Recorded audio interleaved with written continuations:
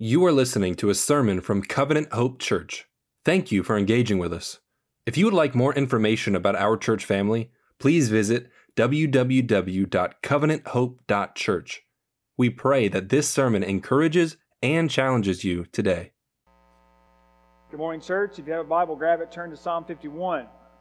As we start this morning, we sent an email out this week about this sermon passage and the content that we are going to talk about. So if you have kids who you feel would not be appropriate for this sermon this morning, Miss Ash and Mr. Paul, they're going to have a time of teaching for the kids. So kids, come on.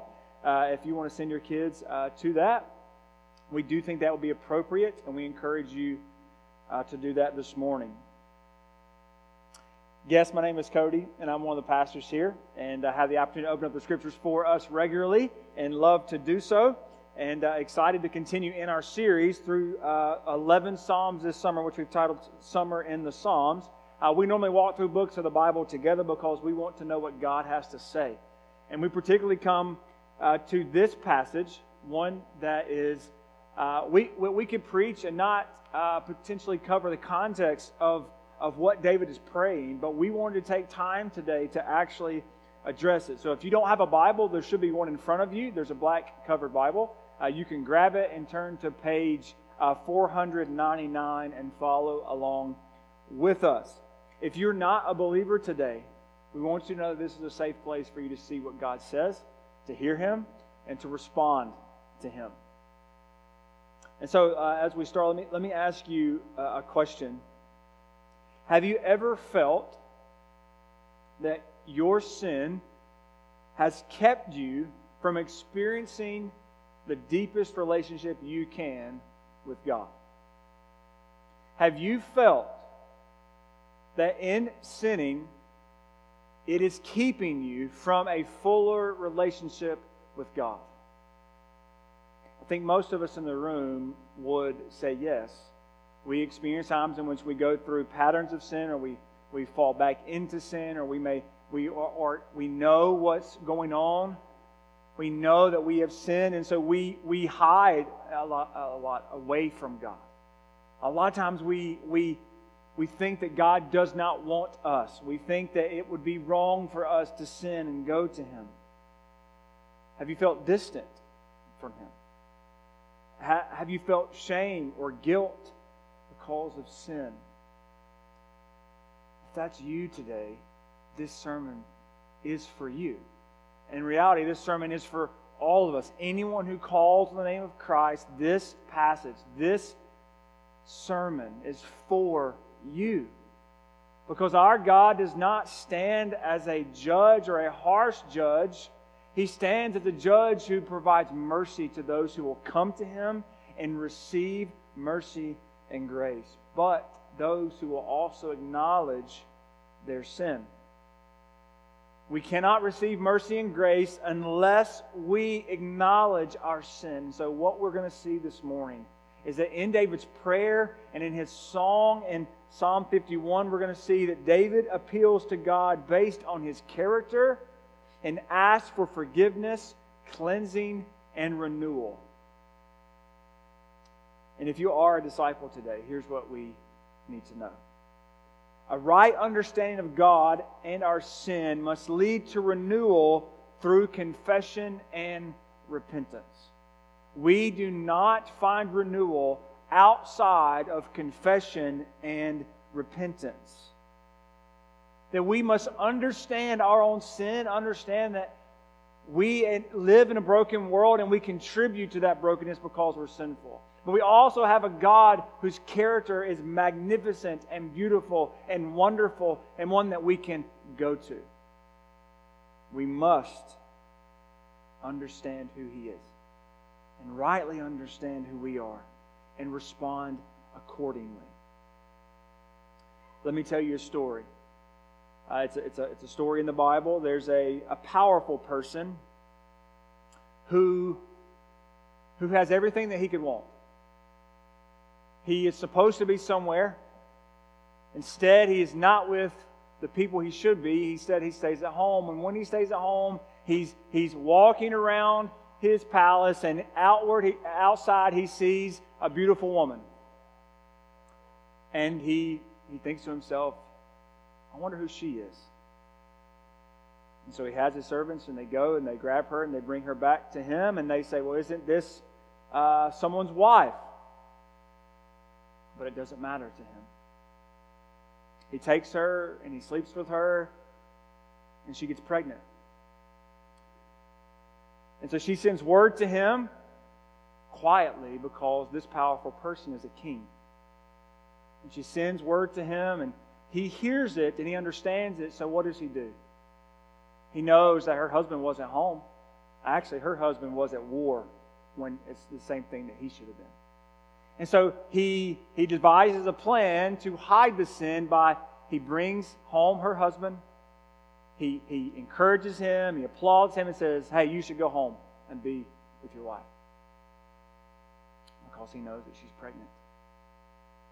And so the soldier, though, he doesn't go and spend time with his wife. He says, our fellow soldiers are on the battlefield. I can't go home. Well, the king, he comes back and he says, well, come back and enjoy a feast. And he gets him drunk and he sends him home, but he doesn't go home. He sleeps with the servants. And so now what is the king going to do? How is he going to cover up what he has done?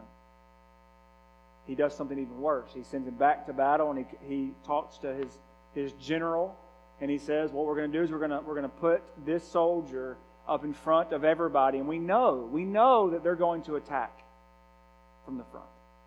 We know that they're probably going to get killed. And so the general does as the king tells him to do, and he puts him up front, and they go to battle, and he's killed. And not only do they do that, the general and the messenger cover up with King David that this is what they've done. This is the story of King David. If you will read the Bible, a story of a king in which we would want to emulate.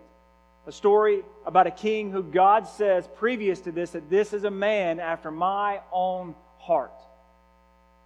God chooses King David to replace Saul, who had turned away from God. And God chooses him. He says, I don't see on the outside, but I see on the inside.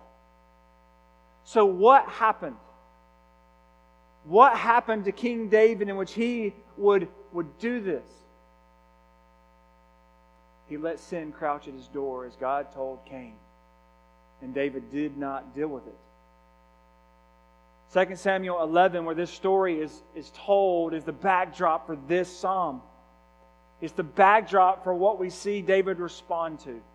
The words that you just heard read is a response to not only David sinning, but recognizing that he has sinned. Specifically, sexual sin is at the forefront of this psalm. As we come today, this may be uncomfortable for you. You may feel guilty. You may feel shame. That's not the goal. The goal is to bring the light into our lives and let it shine in places that are hard and difficult. And so, just to give you a picture of our own culture. Here's some statistics that I think would trouble you. And not just adultery, not just sex outside of marriage, but we understand that our culture has been sexualized in many ways.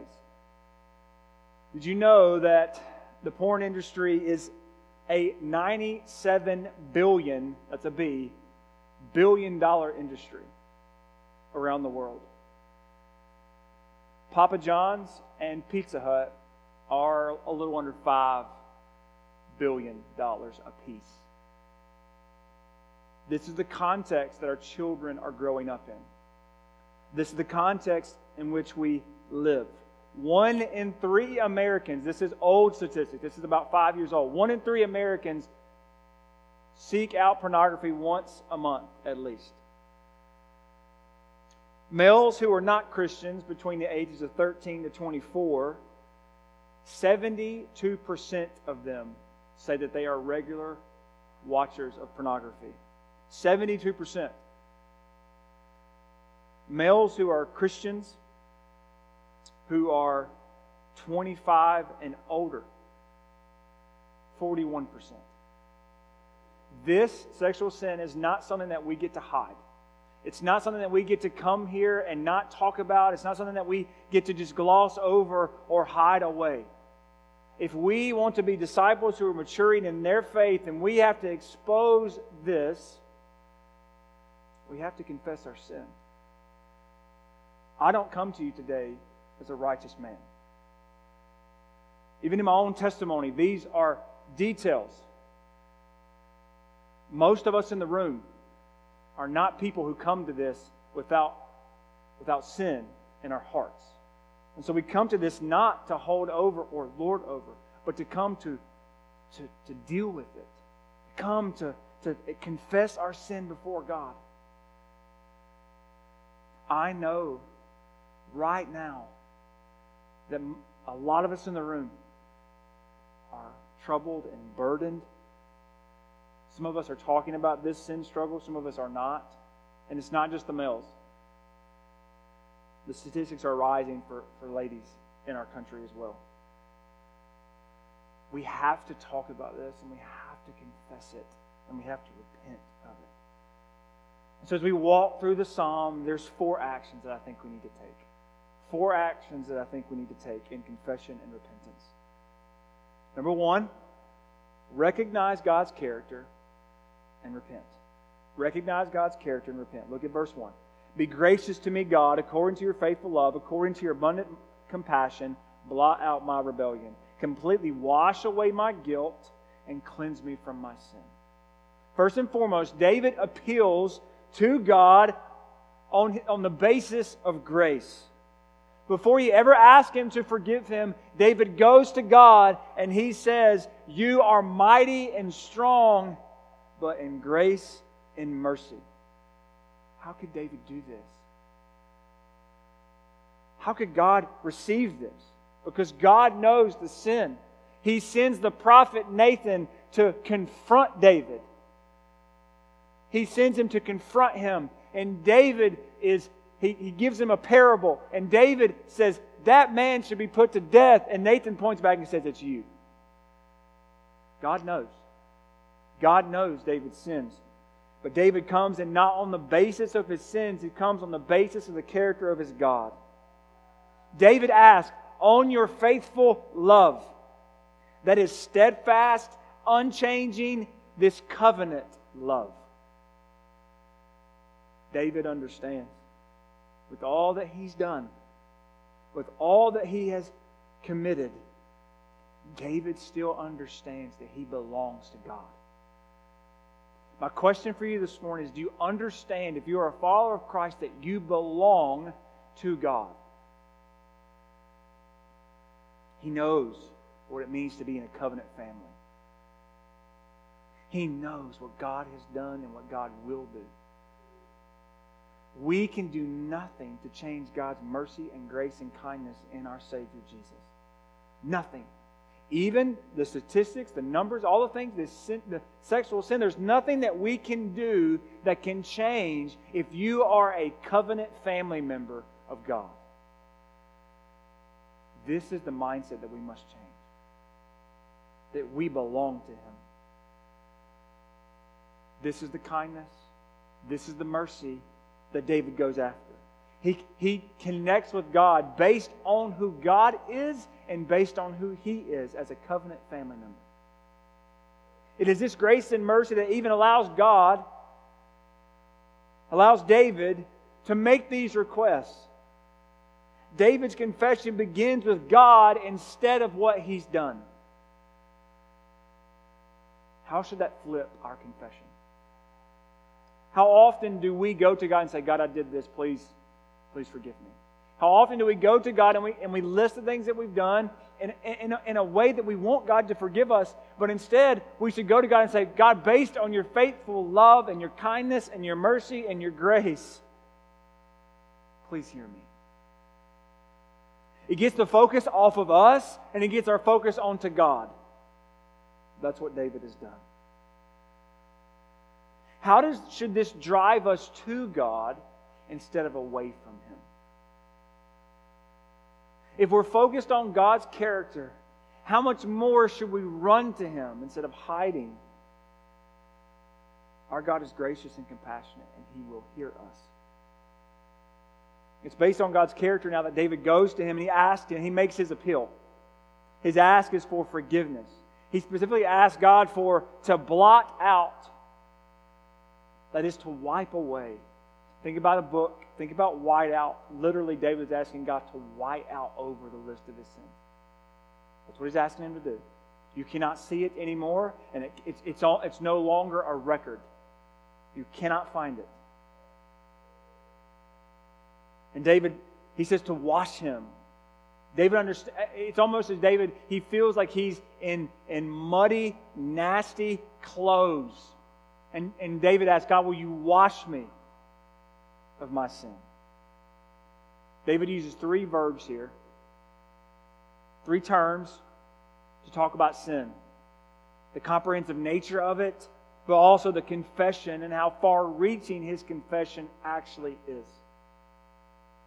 The knowledge of God's character causes David to ask for forgiveness, but then also confess his sin. Look at verse 3.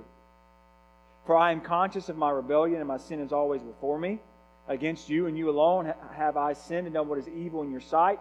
So you are right when you pass sentence. You are blameless when you judge.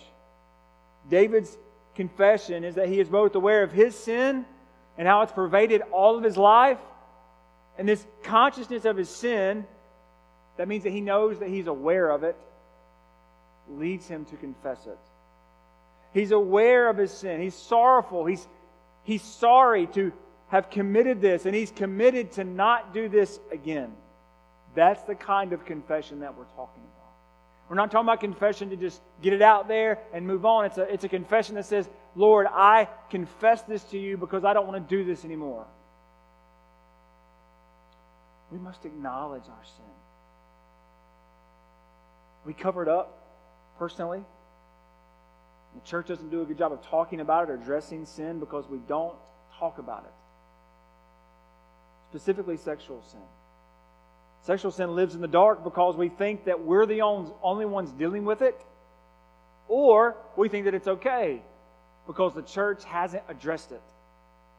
We must together root this out, or it will continue to loom over us. It will continue to hold us bondage. We must talk about it. We must acknowledge it. If we do not acknowledge it, then we will not be able to confess it and repent of it. This sin, David says, is ultimately against God. Now, he's not minimizing what he's done to Bathsheba. He's not minimizing what he did to Uriah. He's not minimizing what he did to his people. But what he's saying ultimately is that he understands the Bible teaches that we are not our own and that our neighbors are made in the image of God. And so ultimately it comes down to we have sinned against a mighty, wonderful, all-consuming God. And David says, this is evil. I've done evil in your sight. Church, let me be very clear. God's standard is much higher than the world's standard. And David understood this. God's standard is much higher than the world. And folks, church, we know that if we just turn on the TV, it's easy to come across content that would be considered explicit. We know that these phenomenons that have happened, 50 Shades of Grey and Game of Thrones, and you might watch those, but I'm going to encourage you not to watch those. Because all it's doing is it's desensitizing you to actually what's going on. Some more statistics for you. Only 32% of young people, 13 to 24, think viewing pornography is absolutely wrong. Only 32%. Why? Because our world is shaping their worldview. It's shaping what they think is right or wrong. At this point, I was reading the research. The research wasn't, how often do you come across this content? You can't ask that question anymore. Because the question couldn't be answered because we actually don't know. With social media, with TV, with the internet, we don't know. It's astronomical how much the images, the videos. Actually, I also read a stat that there's so much video content on the internet, it would fill up every iPhone on the planet. That's how much data is being streamed on the internet. It would fill up every iPhone made in existence right now. The world standards are not our standards, and they definitely are not God's standards.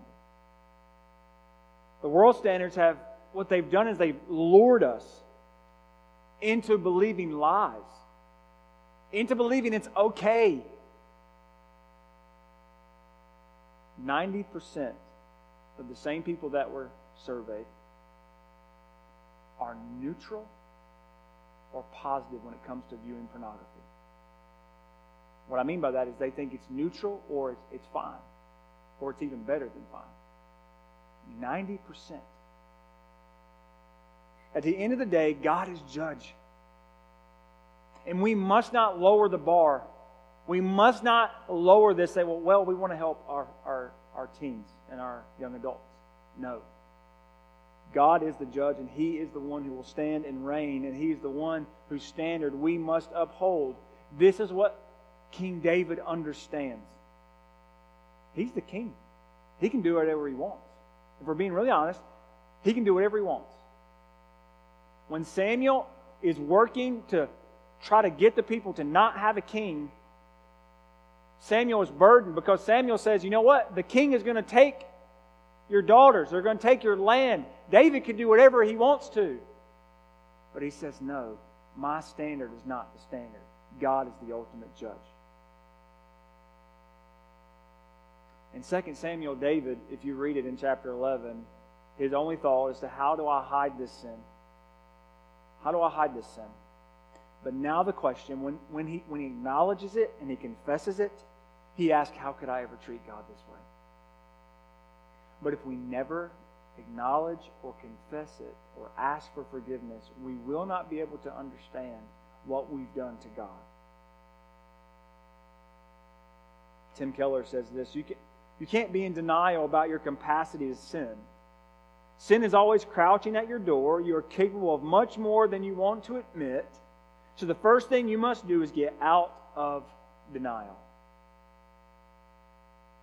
I was in a group of college guys. One of my mentors, he officiated mine and Ashley's wedding, and we were talking just about some of this stuff. He was talking about folks that he had married and had divorced, some that committed adultery, and there's some things going on that we were talking about that night. And he just said to us, he said, we're all one step from stupid. That's what he said. And he's talking to college guys, and we all laughed, but then he brought us back down. He said, no, guys, I'm being very serious. We're all one step from stupid. That's what Tim Keller's saying. Is that if we're not really honest with ourselves, then we will put ourselves in situations in which we will sin. We're all just one step away. Look at verse 5. Indeed, I was guilty when I was born. I was sinful when my mother conceived me. At the very core of the issue, our sin is the fact that David understands that he is sinful. We're all sinful. David understands how far-reaching his sin is. That's in every part of his life. He understands how long-standing it is. He knows it's always been this way. In fact, he was born this way. He's not condemning his mother or the circumstances around for his mother. No, he's saying that he is sinful. We believe in original sin. That not everyone on the planet, no one is born with a clean slate. We don't get to choose good or evil. No. We're all born with a bent towards sin. Being children of Adam, we receive that sin nature. That's who we are. David understands that his sins are his own, and they're not excusable. He understands that sin is the environment that we live in, and it shows the expansiveness of sin, that we live in a broken world. But why don't we openly confess and repent these kinds of sins? Because we want to keep up the testimony. We want to keep up the reputation. We want people to think that we're doing better than we actually are. This is especially true of sexual sin. What we need, church, is a culture of grace over judgmentalism and a culture of the gospel that holds up the beauty of Jesus more than anything else. But if we create a culture in which we condemn one another, then we're never going to open up, and we're never going to confess, and we're never going to repent. But if we actually are open and honest, and then we pray for one another, and we are kind to one another, and hold up the beauty of Jesus, that's when the gospel will change us. That's when the gospel will actually do work in our lives. If David, who not only committed adultery, he killed somebody, covered it up, and then tried to lie about it. He's hit the trifecta of sin here. Like, if he can be forgiven, why can't you? Why can't you? What's holding you back from going to God and confessing these things? When we recognize the character of God, we see that we can repent and be received back to Him. So let's keep going. Look at verse 6. We're going to see our second action. We can receive restoration to God. Receive restoration to God. Look at verse 6. This is where our confession leads to. Surely you desire integrity in the inner self, and you teach me wisdom deep within. Purify me with hyssop, and I shall be clean. Wash me, and I will be whiter than snow. It can be easy to leave our confession. Say it and move on. Get away quickly. Often we want to get it off our chest, but we got to go further than that. David is going after real life change. Look at verse 6. God desires integrity, real life things. He wants real change in our lives. This isn't about what's going on the outside. It's not about going through the right motions. David is saying, I want something more than that. And notice, David is seeking God while also understanding this is something God has to do. Look at those things. God will teach me. God will make me whiter than snow. God will cleanse me. These are all future actions based on what God will accomplish. That is where our hope must lie. The answer isn't coming and doing all these spiritual disciplines. It sure as heck is not coming here every week and saying, I checked the box off. That's not going to do a thing for us. It's not even coming and reading our Bibles and praying and fasting. That's not the only thing. The real catalyst for us to repent and be forgiven and confess our sins is to see God at work in our lives. God is the one that's working. God is the one who's able. And we must join Him and seek with Him. But it must start with God. We must be dependent on God who's going to do the work. Now I want you to think about this cleansing though. Hyssop was a plant. It was used as a sprinkler. They would clean things with it. It was also used to rub those who were unclean or sick. It was used as a cleanser. And so this hyssop will be used by God to make David not just clean, but whiter than snow. Now hyssop, it does the job here in Psalm 51, but it leaves David lacking, right? Because it won't clean him forever. It's only through the blood of Christ that we can be cleansed and made whiter than snow, just like we sang today. It's only in the blood of Christ that we can be made white permanently, that all of our sin will be blotted away. And then David, he makes this transition. Look at verse 8. Let me hear joy and gladness. Let the bones you have crushed rejoice. Turn your face away from my sin and blot out all my guilt. When God works to restore us, we're able to reap the benefits. Right? David asked God to let him hear both joy and gladness and to dance. That's not normal for someone who's done what he's done, is it?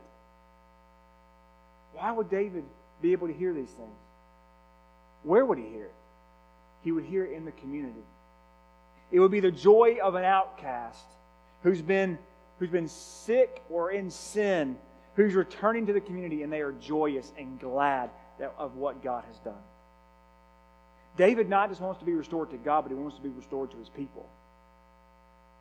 Restoration in the community is highly important. When we are restored to God, Paul says in Ephesians chapter 2 that we're also restored to each other. It's one of the defining markers of Christian community. Right, when we confess and repent, when confession and repentance happen, it's a beautiful sight to see and experience.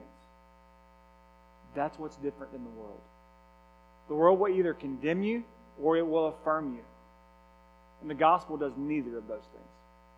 It's going to confront you and it's going to change you. That's what the gospel does. But also understand that our sin is not just in a bubble. We're not just our individual packaged selves, and when we sin, it doesn't do anything to anybody. We know that when we sin, we hurt others. Right? Specifically with pornography. We tell ourselves a lie that no one's getting hurt. That this is just me. It's fine. 49% of families surveyed said that this was a problem in their family. And probably worse, of those who work in the industry, at least 49% said they were first trafficked before they got into the industry. They were first taken and basically sold before they actually got into the industry. 49%. This is not innocent. We also know that things like adultery don't just hurt your spouse. It hurts your family and your kids. It hurts your friends. Sin does not happen in a vacuum. Sin happens in community, and it's devastating. In the midst of David's sin, though, in his awareness of it, he asked God to turn his face away. Literally to hide his face. Hide your face, God. Now, this is not God to hide his face from David, but rather it's to hide his face from his sins. God chooses not to take his sins into account. This kind of restoration is totally possible in the hands of an all-loving, all-gracious, and all-merciful God, which is based on the character of God from verse 1. When we confess our sins and turn to God through repentance, we can experience restoration back to Him and therefore back to community.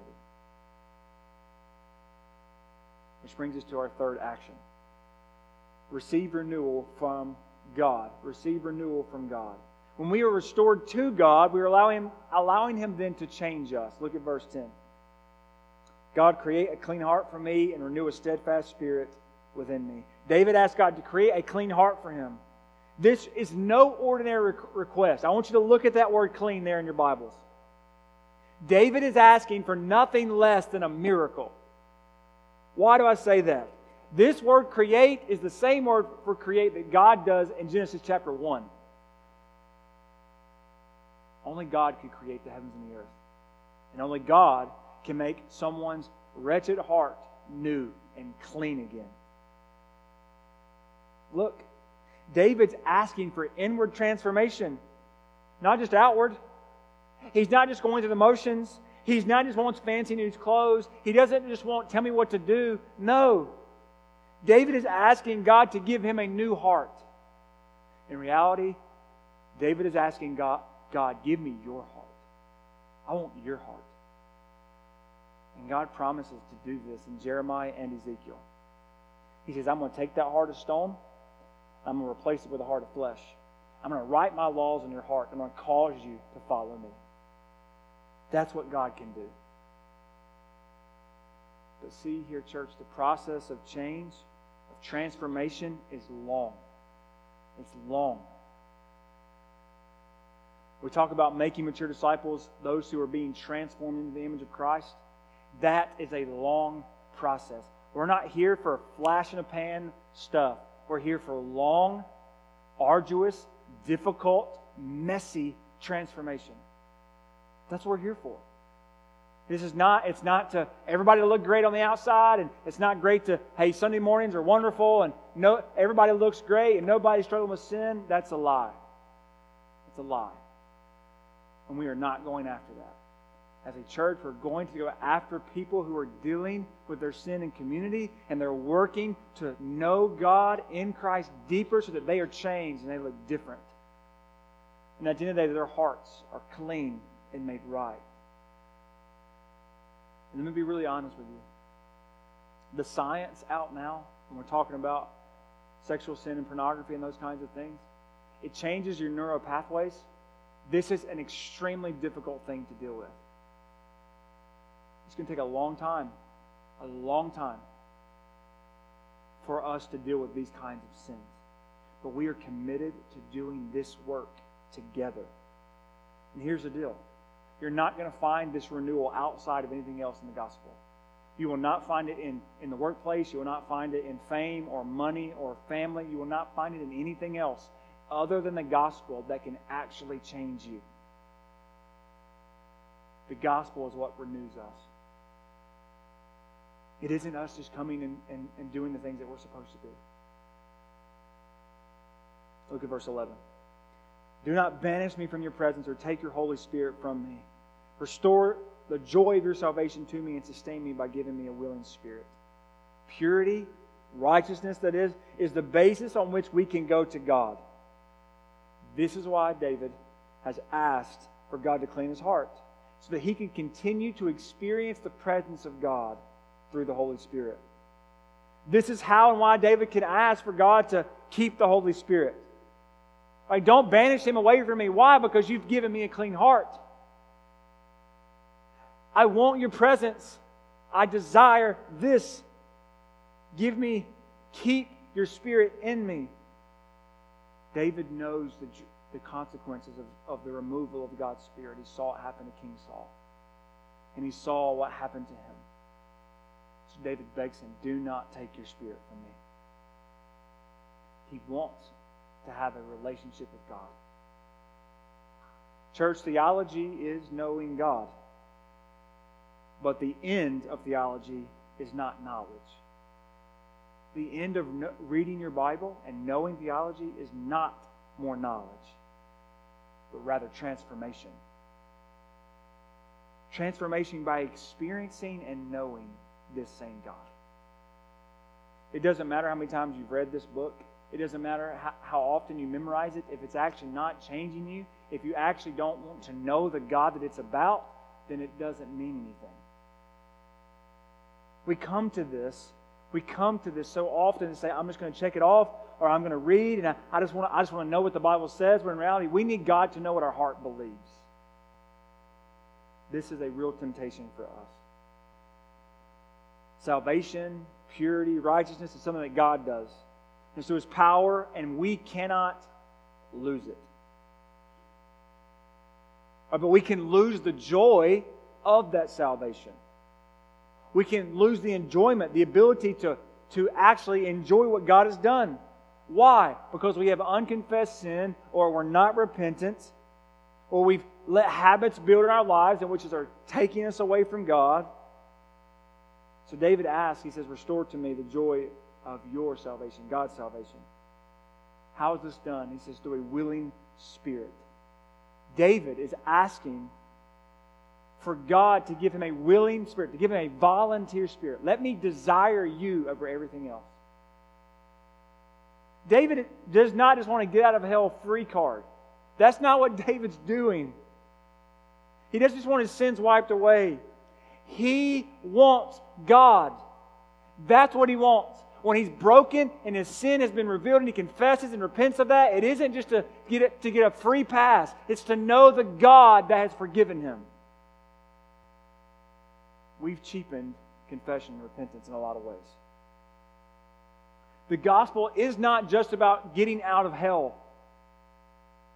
It isn't about not having pain when we die. The gospel is being made right with your Creator and then being able to experience Him forever. The Bible describes heaven in a lot of unique ways, in a lot of beautiful ways.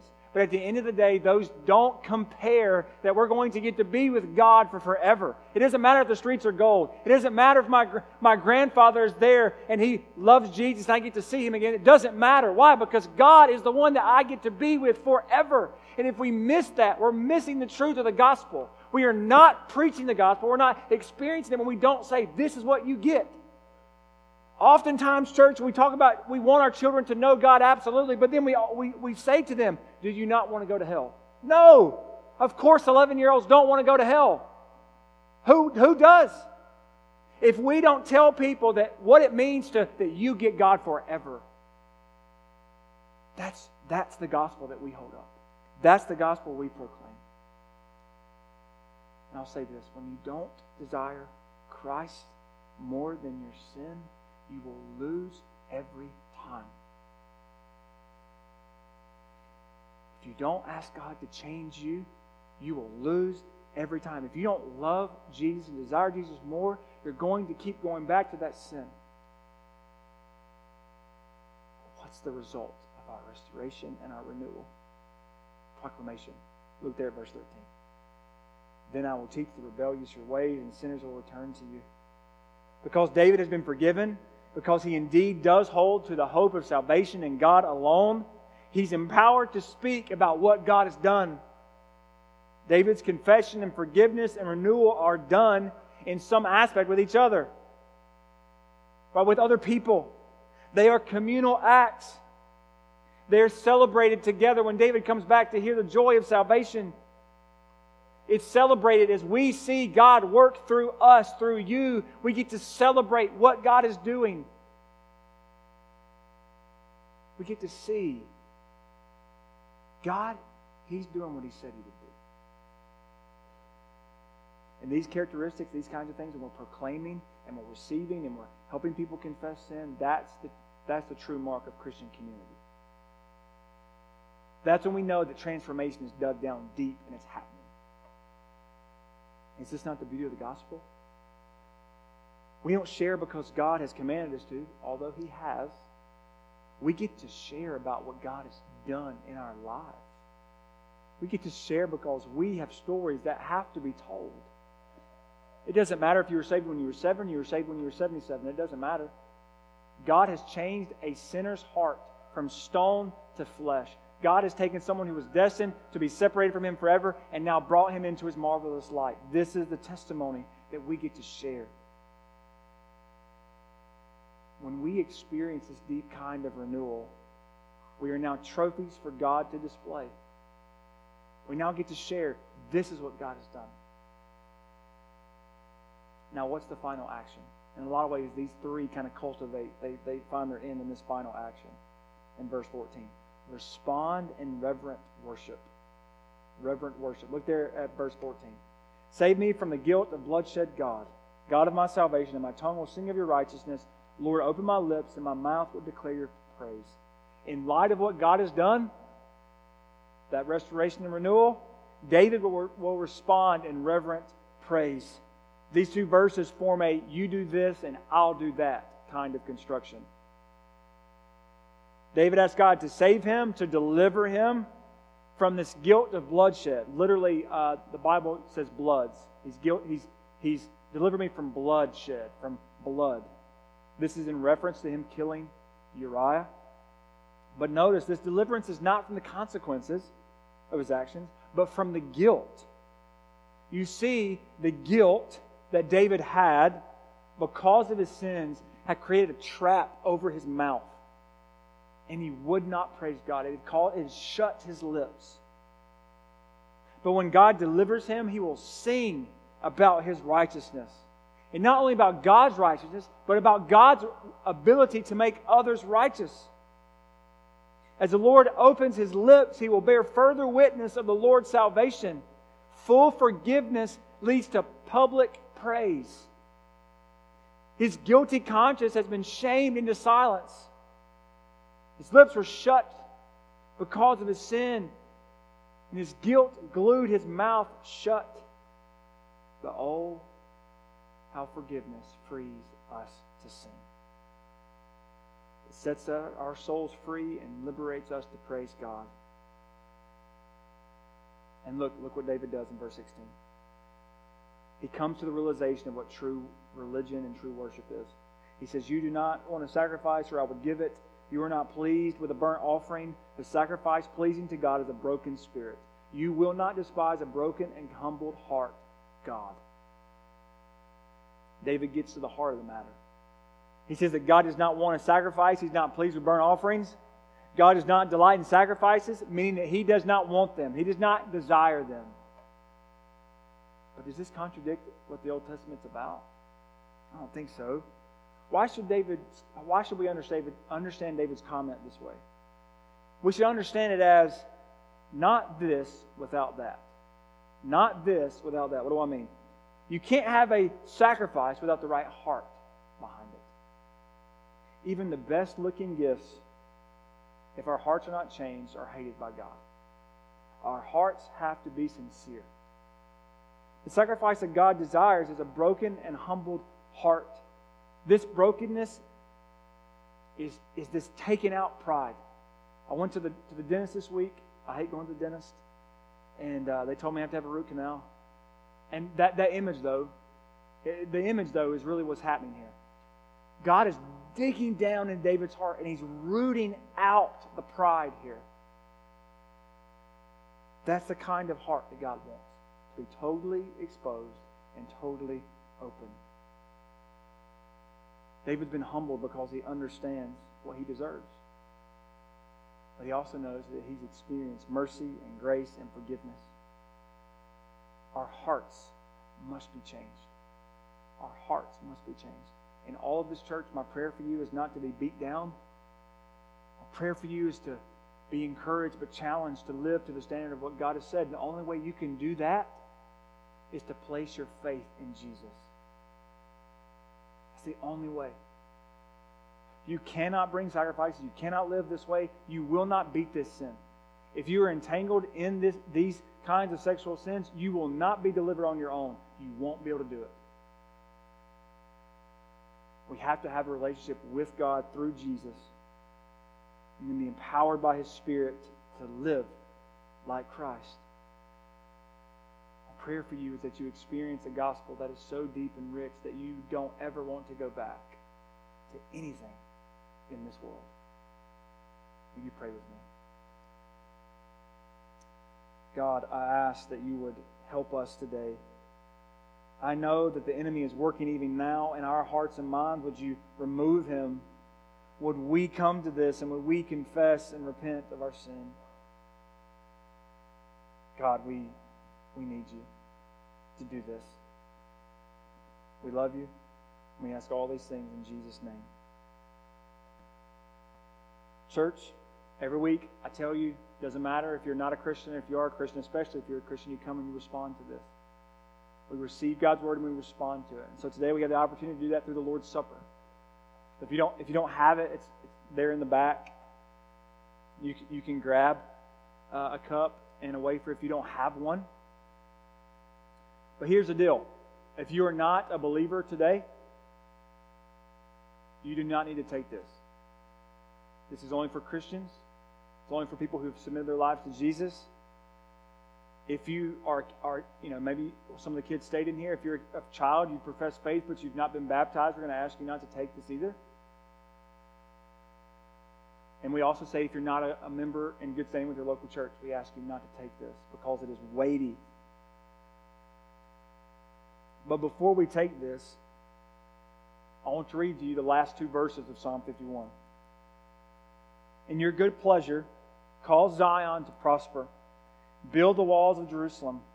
Then you will delight in the righteous sacrifices, whole burnt offerings.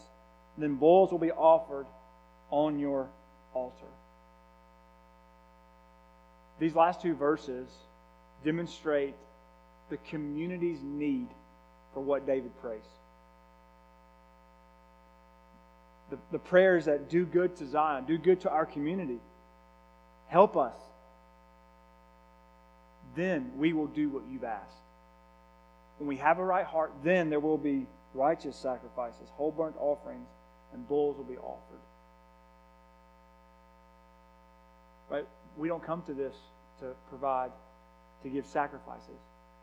Jesus has been sacrificed on your behalf, on my behalf. And so we come to this, it's not that God is asking us to sacrifice. No, it's for us to trust in the sacrifice that's been made now for you. And we do this, we are acknowledging the full atoning sacrifice of Christ on the cross for us. That's the sacrifice that we remember. That's the sacrifice that we partake in. And if we want, church, if we want God to do something here, to build a strong church family, then we have to confess and repent of our sin. If we want God to work and bring revival in this area in Wake Forest, Youngsville, across North Carolina and the world, then it has to start here. And I know every fiber of your being is telling you right now, I'm not going to do that today. Or I'll just do this quietly. What I'm going to do, I'm change this a little bit. Nate, can you come up, and the team can come up in a second, take the Lord's Supper with you. Nate's going to play. I think right now we just need a time that we're going to pray. Before we take the Lord's Supper, we're going to pray and confess our sin. These steps are open, but there's nothing special about these steps. You can come and pray. You can pray in your seat. You can confess your sin to somebody else. Take time right now to pray and confess sin to God. And then, when our hearts are broken and our spirits are made new, then we will take and remember the sacrifice that God has done. Take and pray for just a moment. God, we come to you today as people who understand that we are sinful. We understand that there have been lots of ways that we've sinned against you. Specifically, God, I know that there's a number of us in the room who have dealt with the kind of sin that David has dealt with in multiple ways. God, would this be a safe haven for us to know your grace and your mercy? Would this be a place where we are restored and renewed by the gospel of Jesus Christ? But would this also be a place where your gospel is held as a standard over all things? Would the gospel be the thing that we desire most over all things?